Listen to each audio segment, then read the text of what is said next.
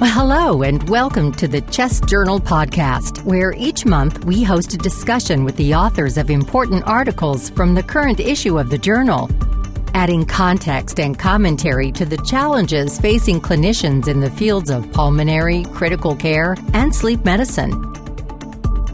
To introduce today's topic, here's your host, Dr. Gretchen Winter. On behalf of Chest, I would like to welcome you to the Chest Journal podcast. I'm Dr. Gretchen Winter, and I am your Chest podcast moderator. Thank you all for joining us today for what will be a thought-provoking discussion on the use of e-cigarettes for harm reduction. We are fortunate to have Mr. Clive Bates, Dr. Hasmina Kathuria, and Dr. Frank Leone as our guests. Dr. Bates wrote the prose side of this point-counterpoint in the September issue of the Chest Journal on the use of e-cigarettes for harm reduction in tobacco use disorder. Mr. Bates is the former Director of Action on Smoking and Health in the UK and now runs the Counterfactual, a sustainability and public health consultancy, and his expertise is in evidence-based policymaking. Drs. Kathuria and Leone wrote the con side of the discussion. Dr. Kathuria is an associate professor at Boston University Medical School and is the director of the Tobacco Treatment Center at Boston Medical Center. And Dr. Leone is a professor of medicine at the University of Pennsylvania and a senior fellow of the Leonard David Institute of Health Economics, as well as director of the Comprehensive Smoking Treatment Program for the University of Pennsylvania Health System. Thanks very much for having us, Dr. Winter. Yeah, thank you. So a real pleasure to be here. Hopefully it'll be an interesting and informative debate. I'm sure it will. Now, I have to say, this is one of the more passionately written pro-cons that I've read in the past, so I am excited to see where this discussion takes us. Now, Mr. Bates, to start with you, you state that the main reason e-cigarettes are useful for harm reduction is the lack of combustion compared to cigarettes. Can you please discuss that for our listeners? Yeah, I mean, most of the harms, the cancer, cardiovascular disease, the COPD, are associated with smoking are caused by products of combustion, things that are created in the hot burning coal at the tip of the cigarette. Now, when you look at the vapor aerosol coming from an e-cigarette, you'll find that the most of those hazardous constituents in cigarette smoke are either not present or present at very, very much lower levels. And you can follow that up, measure biomarkers of exposure in the blood, the saliva and urine, and you'll see much, much lower levels of exposure. And it's on that basis that the projection forward is that these things will do you much less harm. There's a much lower burden of toxicant exposure and therefore less harm. And the idea is that these products are easier to switch to than quitting completely.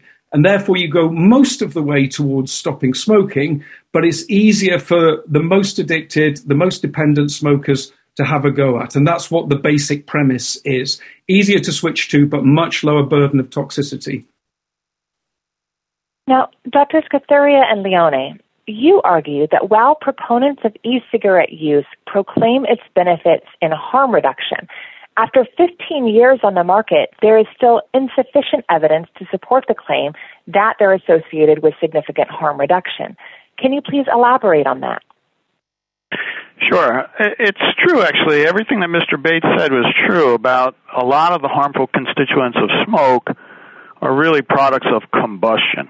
But the equivalence between combustion and those products and the level of toxicants is actually sort of an incomplete equivalence. In other words, the lungs don't really care the method by which you supplied the energy to produce the aerosol that gets delivered to the lung. What the lungs care about is what's in the aerosol, how much of it's in there, how long it stays down there. A lot of the sort of characteristics of the aerosol itself, not just the chemistry of the aerosol, but really the physical characteristics of the aerosol, actually have the potential anyway to result in significant harm to the airway and the airway biology, not to mention distal biology in the heart, blood vessels, etc. So our contention is not so much that there's insufficient evidence to support the claim. It's more precise to really say that there's actually a lot of evidence that has accumulated that's conflicting. There's, for every study that says, hey, this ought to be good for us, there's a study that injects a little bit of uncertainty, a little bit of potential for harm that may be long-term. And Mr. Bates, what is your response to this claim that there is conflicting evidence regarding the safety of e-cigarettes? Well, I don't think it's that strongly conflicting. I mean, the exposures to the toxicants of concern, the things that we know lead to serious disease, are much lower. And it's true that it depends on both the physics and the chemistry of the aerosol. The chemistry is that the e-cigarette aerosol has much lower levels of toxicants in it, and far fewer at a detectable level. And that's the basis for the harm reduction claim. The physics is different as well. I mean, an aerosol droplet is essentially a small, a ball of liquid, whereas cigarette smoke's a much stickier, more viscous particle and is much more likely to lodge in the lungs. So yes, if we look at aerosol chemistry and aerosol physics, there is a completely different profile there. And then you go further and say, well, what do we find in the saliva, the urine, the blood as biomarkers of exposure? And you see much, much lower levels of the toxicants of concern, the hazardous and potentially hazardous constituents that you find in cigarette smoke and to a much lesser extent in e-liquids. We know beyond any reasonable doubt that smoking is incredibly harmful. So we've got enough evidence, not complete evidence. We won't have that for 40, 50 years, if ever. But we know enough to know that this is a good move for someone to make if they can make it, and particularly if they can't give up smoking completely. Because the alternative isn't always smoking cessation. It may be continuing to smoke. And that's what we see for more and more people, just continuing to smoke because there's no alternative for them. So I think you've got to get it in perspective that this is a harm reduction option, not something that eliminates all harm completely, but it's one that people can take and are willing to do it, even if they don't want to quit smoking. Dr. Skatharian-Leone, you discuss possible negative effects from the inhalation of e-cigarette vapor. Can you please review those? So there are several case reports, including eosinophilic pneumonia, diffuse alveolar hemorrhage, hypersensitivity pneumonitis, organizing pneumonia, lipoid pneumonia, and severe asthma, and of course, EBALI. There's in vitro and in vivo studies showing endothelial damage, DNA damage, oxidative stress, impairment in lung function, reduced innate immunity to pulmonary infections, and increased pulmonary inflammation. There's been longitudinal studies that have demonstrated worrisome exposure to known tobacco-related toxicants and associations with elevated risk of incident pulmonary disease. There's been large-scale observational studies demonstrating an association between e-cigarette use and myocardial infarction. So these studies remind us that e-cigarette aerosol is not water vapor, it's not without harm, and that e-cigarette may have a unique harm profile distinct from that of combustible cigarettes. So, even though the industry likes to refer to these products as electronic nicotine delivery devices, or ENDS, they would be more accurately described as electronic nicotine, propylene glycol, vegetable glycerin, and mixture of organic flavor and delivery devices. It's just not as catchy an acronym. And can you please review the data you presented on the adverse effects of varenicline compared to those of e-cigarettes?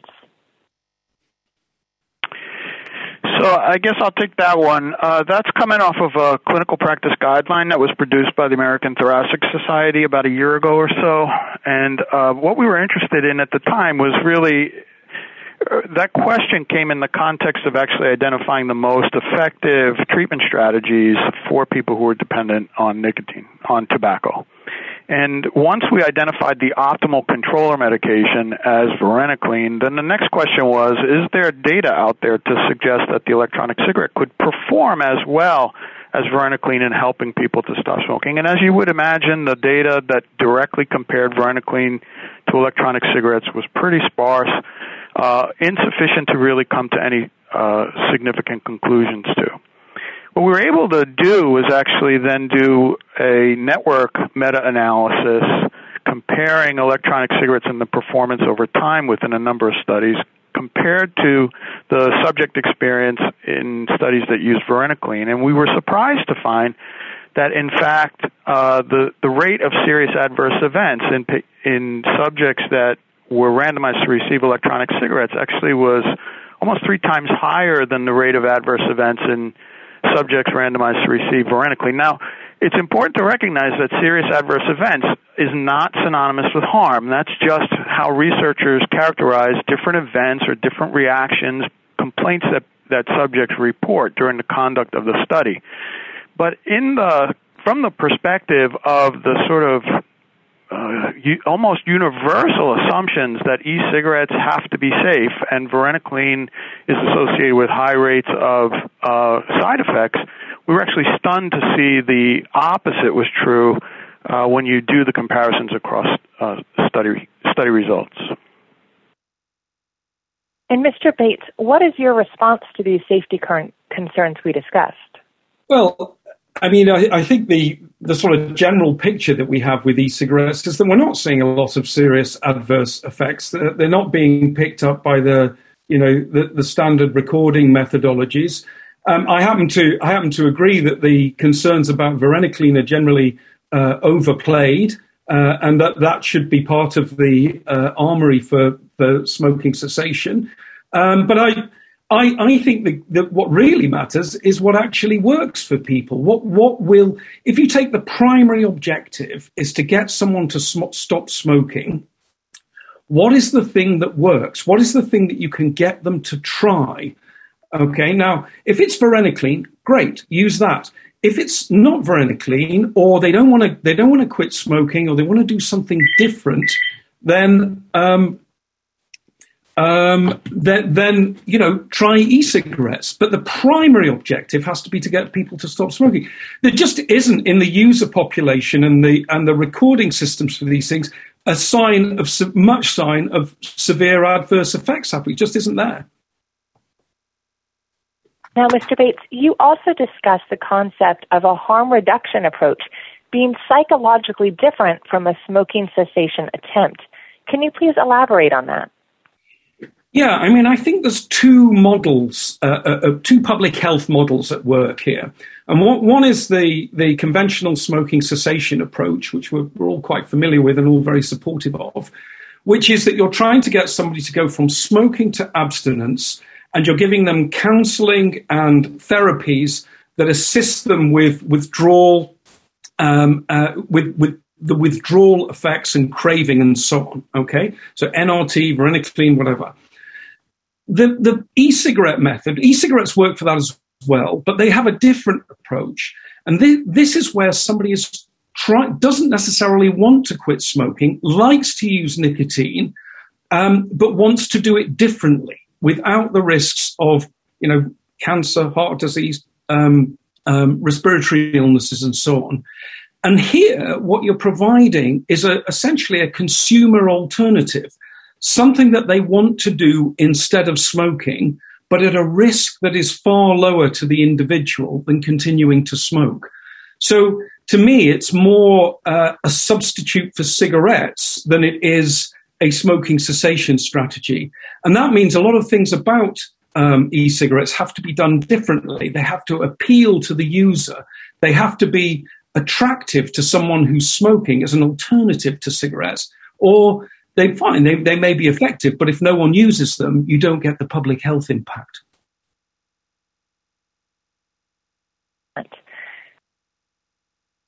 So, Drs. Katharia and Leon, with regards to that, you also discuss your concerns regarding strategies, though, that may bias individuals away from evidence-based therapy for smoking cessation.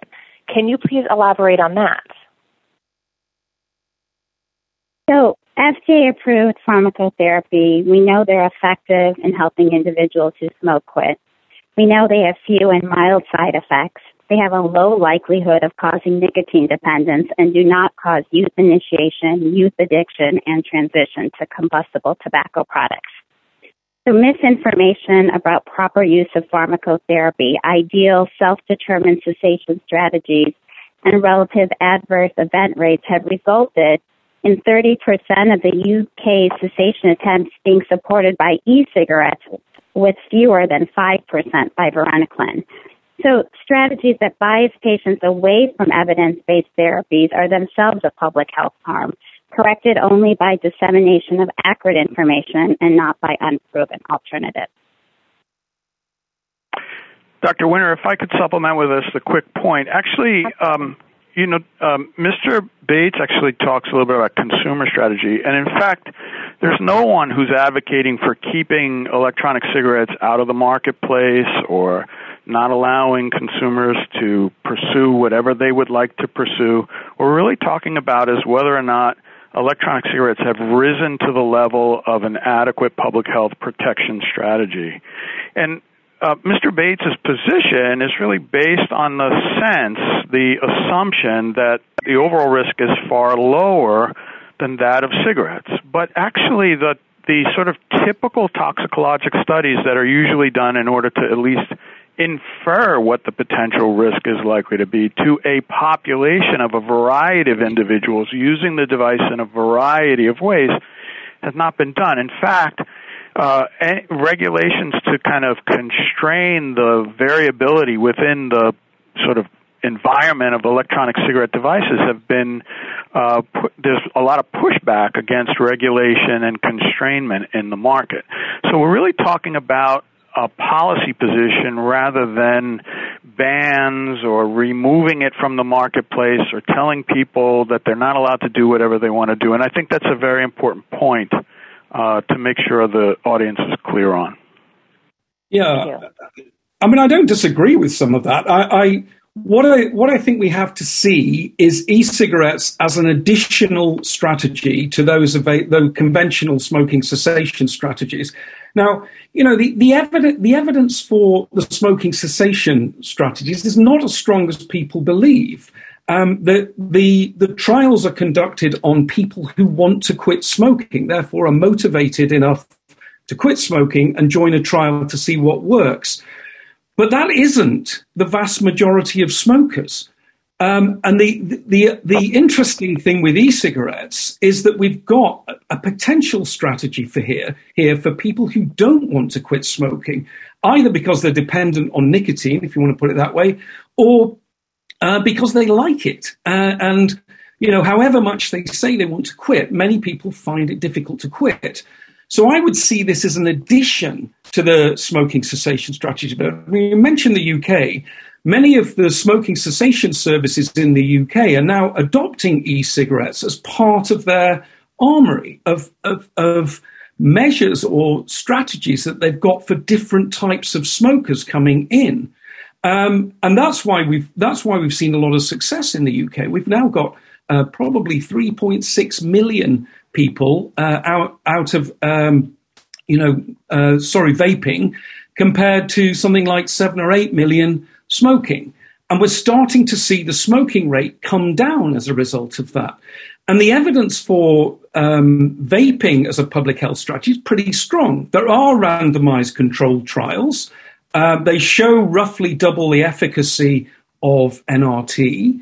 We have population trends that show accelerated decline in smoking. We have observational studies that follow smokers through the use of e-cigarettes and show quitting as a result of it.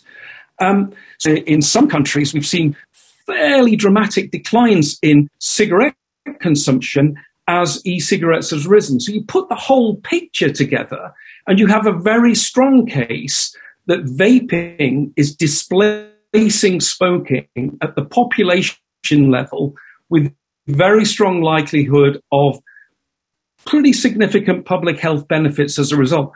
Very little of that evidence is available for NRT or the other smoking cessation treatments like varenicline, population data, and so on. So we do have a compelling case here that this is working at the public health population level. But what we shouldn't do is see these as rival strategies. They are complementary strategies that work with smokers. The problem for people who don't really want to give up smoking or nicotine. Everything Mr. Bates has contends is true under the assumption that electronic cigarettes are safer than cigarettes. And that's all we're really asking for. We're asking for some work, a little bit of effort, some organized approach to actually putting some certainty behind that assumption. That assumption has risen to the level of dogmatic belief. And we are actually a little bit skeptical at the level of certainty that people assign to that belief. We feel like there's at least, I'm speaking for myself, I guess, I feel like there's at least a reasonable chance that the public health benefit of introducing electronic cigarettes into a large population, a varied population exposed to a variety of devices, using them in a variety of ways, is likely to have less, or is likely to the potential benefit of that is an overestimation. Well, Mr. Bates, moving on to a different argument, how do you address the concerns over e-cigarette or vaping use-associated lung injury, also known as EVALI? Well, I think this is pretty simple. This was nothing to do with nicotine vaping whatsoever. And I've recently written a paper on this, so I've looked at it in some detail. The culprit chemical that was found was vitamin E acetate. This is a thickener, a cutting agent, if you like, that was used in THC or cannabis vaping oils, okay? And it was used to basically dilute these oils while keeping the viscosity high so that users couldn't necessarily tell that these products had been thinned down. There's no real doubt that that was a cause, and that is what CDC have acknowledged, and there's good science on this that's been published in various journals. Now, that substance cannot be added to nicotine e-liquids. It just cannot. It's not miscible with them. You know, if you put them together, they would separate. Also, there's no economic reason to use it. It's quite expensive. There's no economic reason to use it in nicotine e-liquids because they're very easy to dilute and to thin, and viscosity isn't a thing of interest for nicotine vapors. We saw a huge surge in EVALI cases in the second half of 2019, localized to the United States, so it wasn't worldwide, so it's not a generic problem with nicotine vaping, consistent with supply chain contamination. That then fell away to very low levels by the end of, by the beginning of 2000, consistent with the supply chain emptying of contaminated illicit THC vapes. That is the basic explanation for what happened, and no other explanation is necessary or plausible. Nothing was done to e-cigarettes to change them in any way, but the EVALI epidemic basically petered out by around February 2020, consistent with these contaminated THC vapes coming off the market. Now, the two things have been conflated in the public consciousness, as there's been some, I think, quite unscrupulous use of EVALI to imply a problem with nicotine e-cigarettes that simply doesn't exist. But it's absolutely clear from the evidence and epidemiology and so on. Now, some of the confusion may have arisen because some people using these products said they didn't use THC, but there's a long-established evidence base for people not being straightforward about when they use THC for obvious reasons. It's illegal, they get in trouble with their parents, their school, their college, their workplace, their probation officers, law enforcement.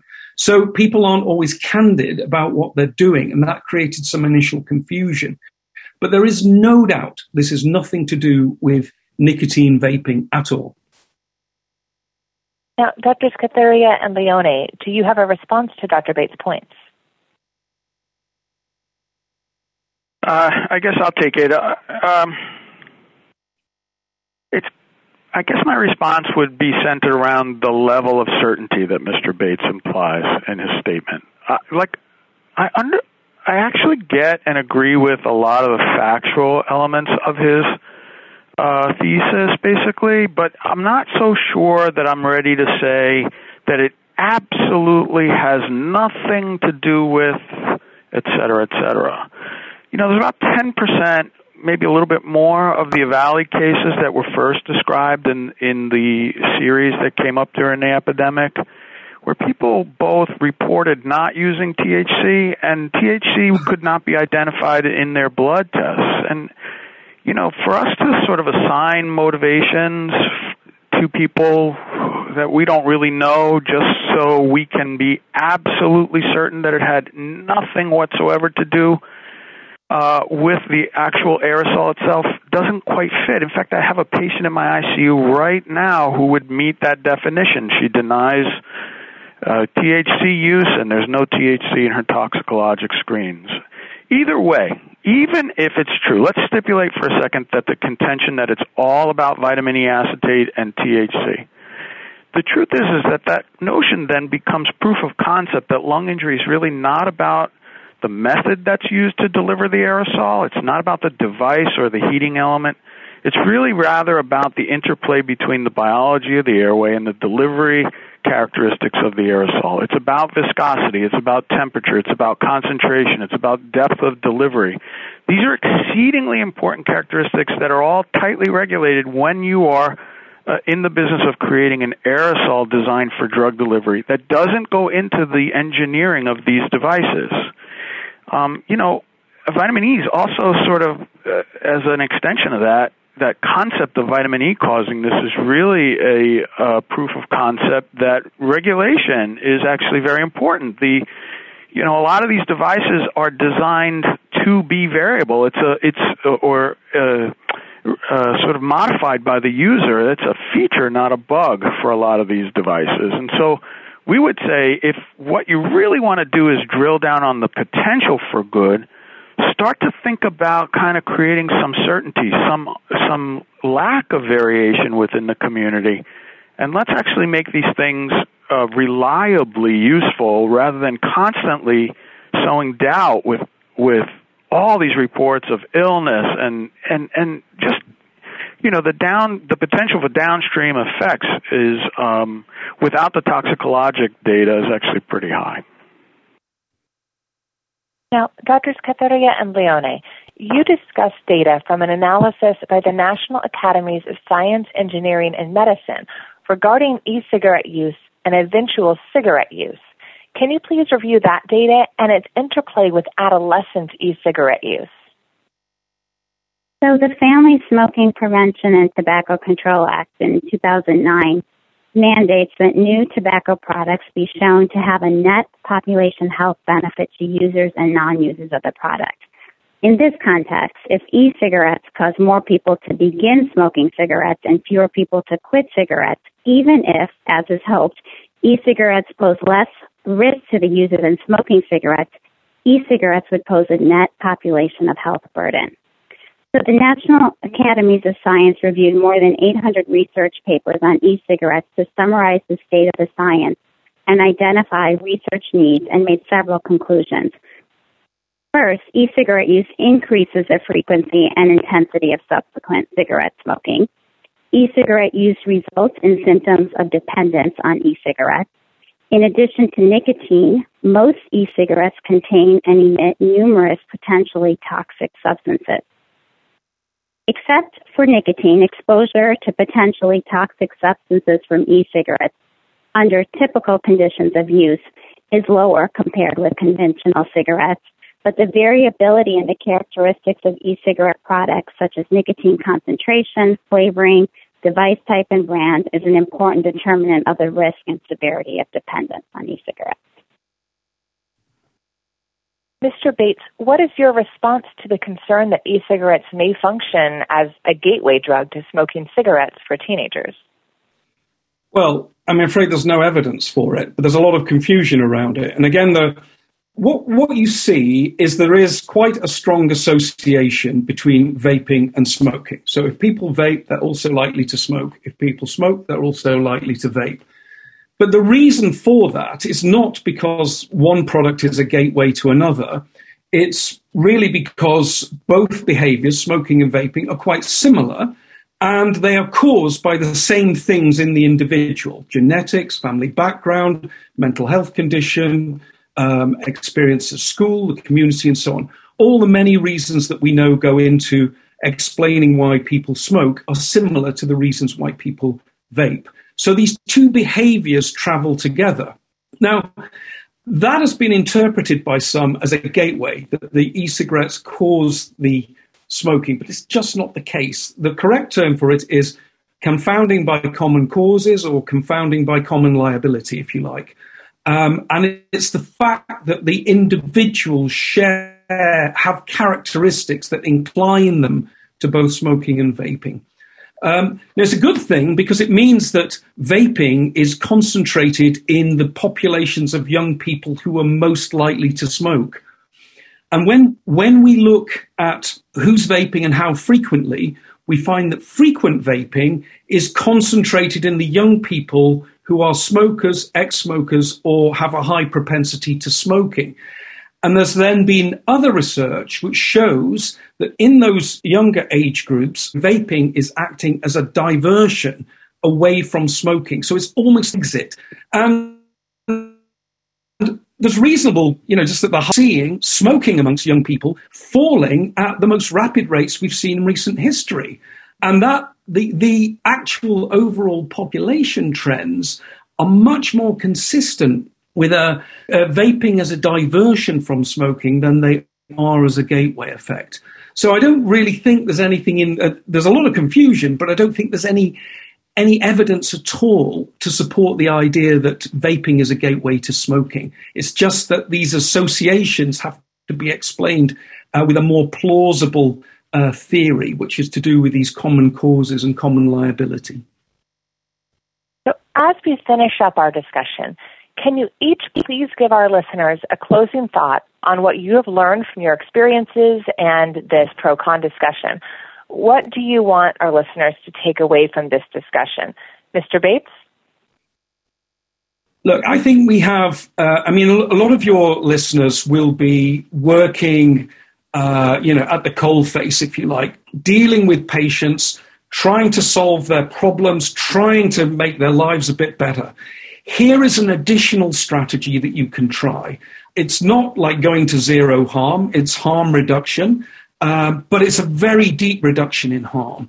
We're seeing much, much lower exposure to toxicants. We're not seeing any particularly serious effects happening in the user population of these products with now, well over 10 years of experience at high-level use. We're seeing a lot of people giving up smoking, using these products, and feeling a lot better in themselves, their health, their well-being, their economic circumstances all improving. So I would say to physicians who are trying to solve problems, trying to be practical and pragmatic, if the patient is a smoker and they want to give it a try, encourage them. Get up to speed on how this stuff all works and think about whether it's something that you could try as a different strategy, particularly where the conventional the patient really doesn't look that interested in trying it. And Dr. Katharia? I think it's important for the audience to understand that the case for harm reduction is straightforward. We practice harm reduction every day. What's not straightforward is whether e-cigarettes in their current configuration actually represent a path forward towards that goal. E-cigarettes are under-regulated, heavily marketed worldwide, subject to variable quality control measures, and deliver aerosols that contain addictive and toxic substances that are highly dependent on the characteristics of the aerosol and the details of the delivery method. To imagine the interaction between human biology, disease pathogenesis, and environmental toxicant exposure as straightforward requires ignoring 50 years of insights into aerosol physics, toxicology, and inflammation biology. We've all heard innumerable times that for every complex problem, there is a solution that's simple, elegant, and wrong. This is particularly true in the biological sciences. Anyone with experience in aerosolized drug development and delivery recognizes that it's always the unexpected, unanticipated effects that need to be carefully accounted for. I'd hate for us to imagine that the e-cigarette represents a simple and elegant solution to the tobacco epidemic, while maintaining a blind eye towards the potential unintended harms they represent. And Dr. Leone? So I would say the most important part, I think, is In Mr. Bates' rebuttal, he was concerned that really this moving forward was really a function of insatiable skepticism. But I would actually say that the audience listening to this podcast is used to managing competing risks all the time, every day. That's what they do. Insatiable skepticism is just a different word for science, really. Insatiable skepticism is just a different way of expressing the ethic of first do no harm. Insatiable skepticism is another way of saying professionalism and open-mindedness and constantly reassessing whether or not our judgment actually turns out to be correct. At this point in the process, there's enough evidence to suggest that we really need to be a little bit careful about overgeneralizations and overstatements when it comes to electronic cigarettes. If your patient wants to try an electronic cigarette, you can't do anything to stop them from trying it. But what you could do is find a way to understand what it is that they're worried about, understand what it is that they're trying to accomplish, and help them find a way to do that using evidence-based therapies that have been proven to be reliable and safe. Well, a big thank you to Mr. Bates, Dr. Kathuria, and Dr. Leone for a very lively discussion, and a big thank you to our CHEST community for joining us. I'm Gretchen Winter, and this is a CHEST podcast. Until next time.